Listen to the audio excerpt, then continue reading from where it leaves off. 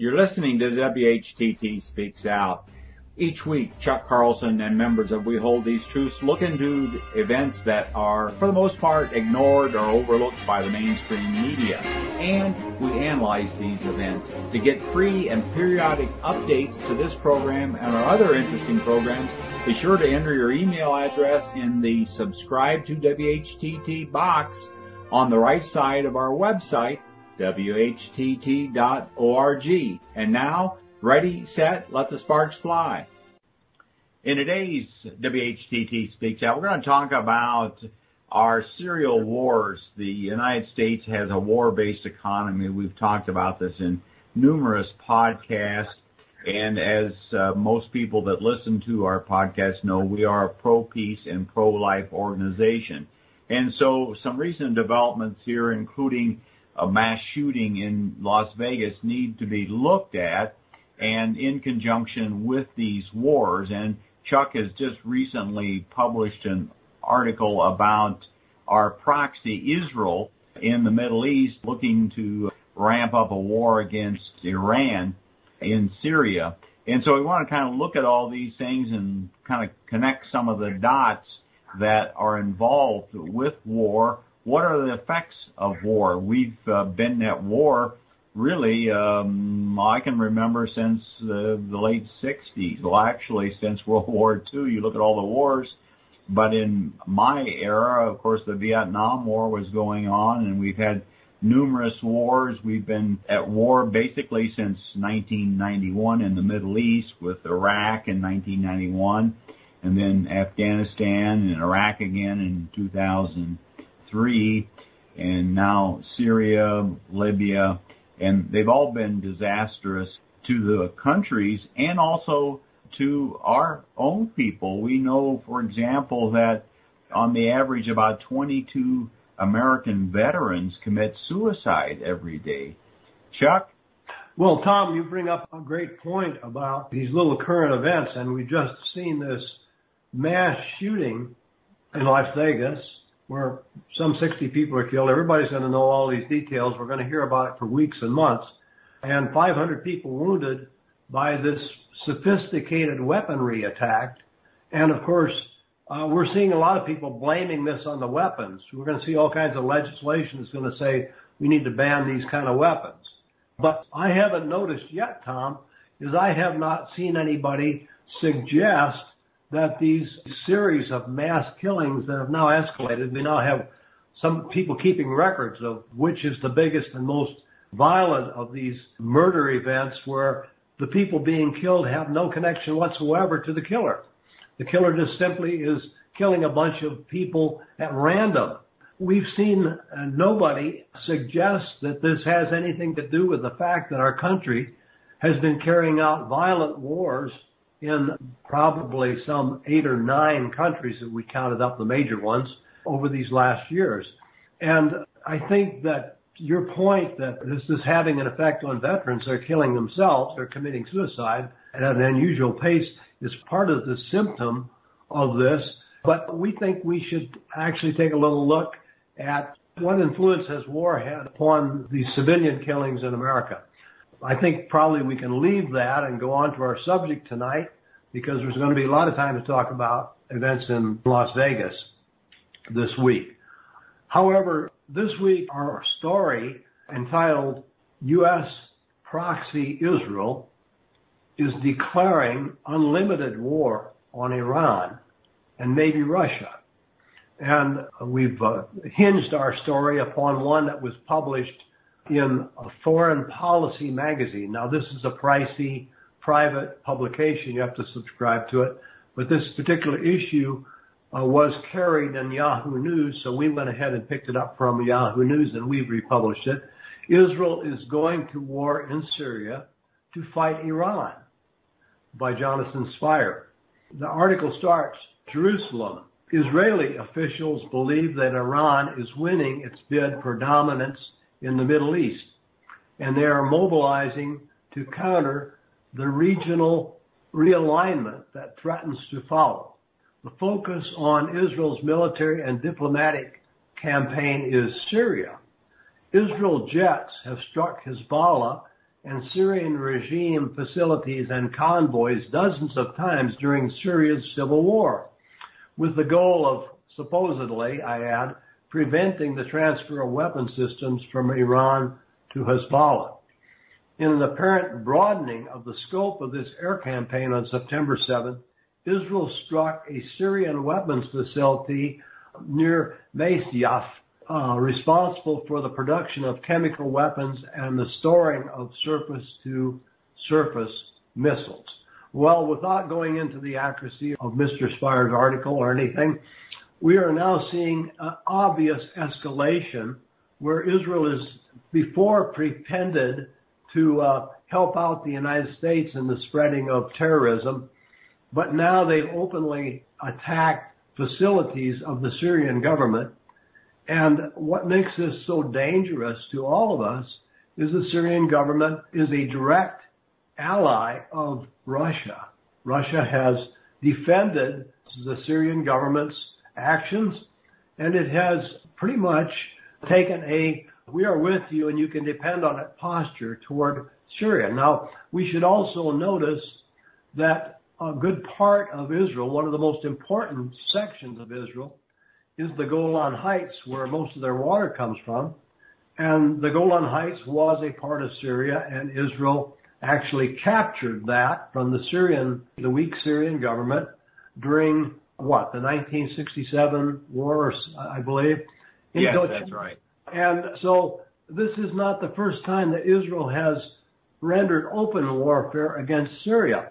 Of course, they use as an excuse for this Hezbollah and Hamas, which are supposed to be terrible Arab organizations that are violently opposed to Israel. Our point, of course, in bringing all of this up is that we are seeing basically a threat of escalation into a bigger and broader war that could in some way, directly or indirectly, involve the government of Russia, formerly the Soviet Union. We thought that war was over, and now we're being threatened by that again. So we want to discuss that a little bit tonight, and we wanted to discuss it in the context of how it can be allowed to happen. You're going to hear all kinds of people talking about this, pros and cons of it. Israel's right, Hezbollah is terrible, Hamas is wrong. All the excuses will be passed off for Israel, but you're not going to hear very many people talk about what we're going to talk about tonight, and that is that it is our military-industrial establishment. This Foreign Policy magazine uses the term the deep state to mean the government beneath the government or above the government. We're going to be talking about this influence that allows our leaders to get away with supporting Israel's position instead of taking the side of Syria, the independent state, and the side of Russia with them, and saying, stay at home, Israel. So this is where we are. Now, Tom, let's talk a little about Dwight David Eisenhower and his proclamation back in 1961. At the time he left office, it was called his farewell address. All right, I want to read from this address. This is the formal address. It's available on the internet. We've got it linked on our site. You can go there to read it. We also have a link to Eisenhower making this speech. And this is something you don't hear quoted very often. But in part 4 of this speech, a lot of the speech you'll find is, of course, the usual boilerplate that everybody uses when they're leaving office, and thank you for this and thank you for that. But the essence of this speech is boiled down into a few lines in part 4, and I'm going to read just a few of those lines for you. Quote, our military organization today bears little relations to that known by any of our predecessors in peacetime, or indeed by the fighting men in World War II or Korea. Until the latest of our world conflicts, the United States had no armament industry. This conjunction of an immense military establishment and a large arms industry is new in the American experience. The total influence, economic, political, and even spiritual, is felt in every city, every state house, every office of the federal government. In the Council of Governments, we must guard against the acquisition of unwarranted influence, whether sought or unsought, by the military-industrial complex. The potential for the disastrous rise of misplaced power exists and will persist. We must never let the weight of this combination endanger our liberties or the democratic process. We should take nothing for granted. Only an alert and a knowledgeable citizenry can compel the proper meshing of the huge industrial and military machine of defense with our peaceful methods and goals, so that security and liberty may prosper together. He went on also in part 5 to talk about something we haven't really discussed much or encountered yet, but which is a very far-reaching idea. He called it a scientific technical elite that became so brilliant that the rest of us could not understand what they were doing, and we didn't know what they were doing. Well, I think we're seeing a little hint of that in the new systems of the Bitcoin and the other hundreds of these elite mechanisms. We're seeing a scientific technological elite who we really don't understand well enough to know what they're doing. Aside from that, leaving that for now, for another generation, I want to say that General Eisenhower was brilliant in his anticipation of seeing this, because if you look at the New York Stock Exchange this month, let's say since the election in last November, several of the leading stocks on that exchange that have increased in value from 50 to 100% in just those now 9 months are stocks like the companies of Boeing and General Dynamics and other defense mechanism stocks. So we're seeing a very powerful economic impact that they're having, but we are also questioning the issue of how much power this military-industrial complex have. In our paper that we have read, we have talked about what Eisenhower left out. We have said that if we were to rename the military-industrial complex today, the MIC we call it, we would call it the FED-MIC. FED meaning the symbol for the Federal Reserve System, or we would basically say that the banking mechanism linked itself up with the military-industrial complex to put together the most powerful advocacy for war and revolution all over the world that you could possibly have, combining the banking powers, especially the monopoly banking powers, with the military-industrial complex. Tom? Well said, Chuck. And getting back to the subject of Israel, I'm reminded of our sign, No More Wars for Israel. And, of course, we've had numerous wars, and I can think back in the 80s, one of Israel's enemies was Iraq, and they bombed a nuclear facility in Iraq. And then, of course, as things go, we're not very consistent, because in the 80s we actually were helping Saddam Hussein training and supplying war materials, chemical weapons when they were fighting Iran. And then, of course, 1991, we started the first Gulf War, and that was a war for Israel, actually. We talk about it being for oil. Israel, for example, has had 5 wars against Lebanon, starting in 1982 with devastating effect, and there's possibility for a 6th war against Lebanon, particularly with these developments with their actions against Hezbollah. So if things go wrong, I would think that Israel would be looking to the United States to clean up the mess that, of course, that we've already made in the Middle East there. It's such a twisted mess. I might just interject. When our listeners here talk about the need to discipline or disarm Hezbollah, they should automatically think of Lebanon, because Hezbollah is Lebanon. This is the former free government of Lebanon. So when Israel talks about destroying Hezbollah or having another war against Hezbollah, they're actually talking about Lebanon. And when they talk about destroying Hamas, they're talking about Gaza. They're talking about the 1.5 million people who live in Gaza and whose legitimate elected government is called Hamas. And we see this name flipping going on all over the East, where We now hear all this talk about fighting ISIS. Well, who really is ISIS?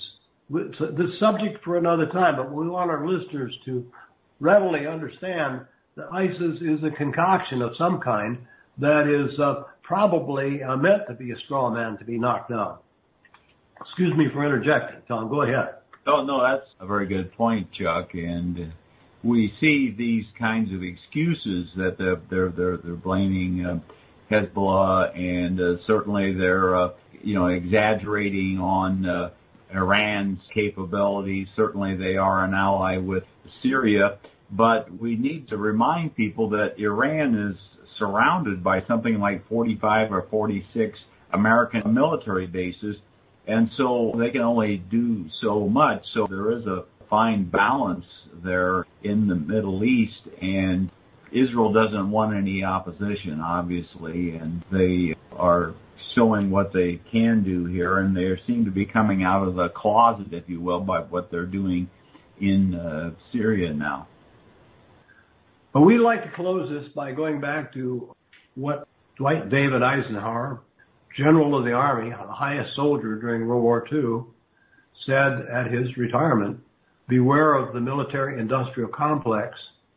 We say beware of the banking military-industrial complex, because it is part of the same complex. And we'd like to point out that the wars that we are engaging in are in a way like the shooting that took place in Las Vegas. We really did not have an enemy in Iraq when we went into Iraq and destroyed that country, probably killing at least 1 million of its citizens. I've seen figures as high as 2 million. We went there because we needed a war. The military-industrial complex, or the banking military-industrial complex, which in our story you'll see the FEDNIC. The FEDNIC needed another war to keep the economy going, to keep the stocks pumped up, to keep the bond market from collapsing, and to keep expanding an economy that was already overheated. And so we ended up in Iraq. We did not have that much against the people of Afghanistan. If you think back a little while, we defended Afghanistan when our former old enemy, the Soviet Union, invaded Afghanistan. And the U.S. weapons were shipped to the Afghani rebels, or the Afghani government who was willing to defend themselves. And they actually shot down enough Soviet helicopters that Russia pulled out of Afghanistan. So we were never a great enemy of the Arab people who live in Afghanistan. We went there because the military-industrial complex, or the FEDNIC, needed another war. Now, I'm telling you the position that We Hold These Truths has taken since our very beginning. These wars are wars of financial necessity to the people that Dwight David Eisenhower called the military-industrial complex. When he spoke about it, he didn't even capitalize it, the military-industrial complex. We do. We capitalize it. And it's referred to by others as the deep state and various different terms that others have for it, the neocons politically and so on.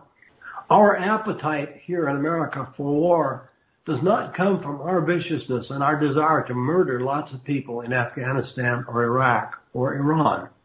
It comes from a movement within us that has tremendous power and influence, especially in the media, the press, and so on, that's able to convince us that we need another war, that we have an excuse for another war, and at the root of all of these wars is the economy and the need of keeping the pot boiling for the benefit of this FEDNIC. Let's wrap it up by saying a logical step that could be taken right now would be to cut off the $10 billion a day in military aid that we're giving to the state of Israel.